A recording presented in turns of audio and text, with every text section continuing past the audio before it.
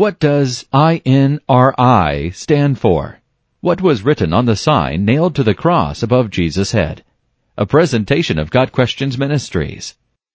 John 19 verse 19 records, Pilate had a notice prepared and fastened to the cross. It read, Jesus of Nazareth, the King of the Jews. John 19 verse 20 continues, Many of the Jews read this sign, for the place where Jesus was crucified was near the city, and the sign was written in Aramaic, Latin, and Greek. Today, many times when the cross of Jesus is displayed, the letters INRI are placed on the sign above the cross. In Latin, the text, Jesus of Nazareth, the King of the Jews, would have been written, Iesus Nazarenus Rex Iudaeorum. Abbreviated, this phrase results in INRI. It is unlikely that the letters INRI were truly on the sign that Pilate placed over Jesus' head, as John 19 verse 20 specifically states that the sign was written in Aramaic, Greek, and Latin. Although John's Gospel refers to the writing as a title, Mark and Matthew both refer to it as an accusation. It was customary to set up over the heads of persons crucified the crime for which they suffered, and the name of the sufferer.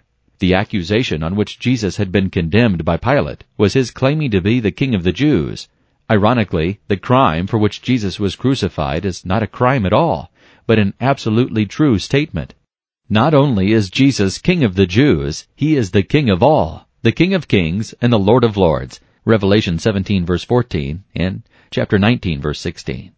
He is king over all the universe and its inhabitants. And it was not any crime of his own that was nailed to the cross. It was the crimes or sins of everyone who would ever put his or her faith in him for salvation. He has blotted out the handwriting of ordinances that was against us, which was contrary to us, and has taken it out of the way, nailing it to the cross. Colossians 2 verse 14. Just as the title, King of the Jews, was written in 3 languages, so do those of all nations and languages recognize him as Savior, as indeed he is of all the elect of God, whom he saves from all their sins, by burying them in his own body on the cross, and of whom he is the able and willing, the perfect and complete, the only and everlasting Savior.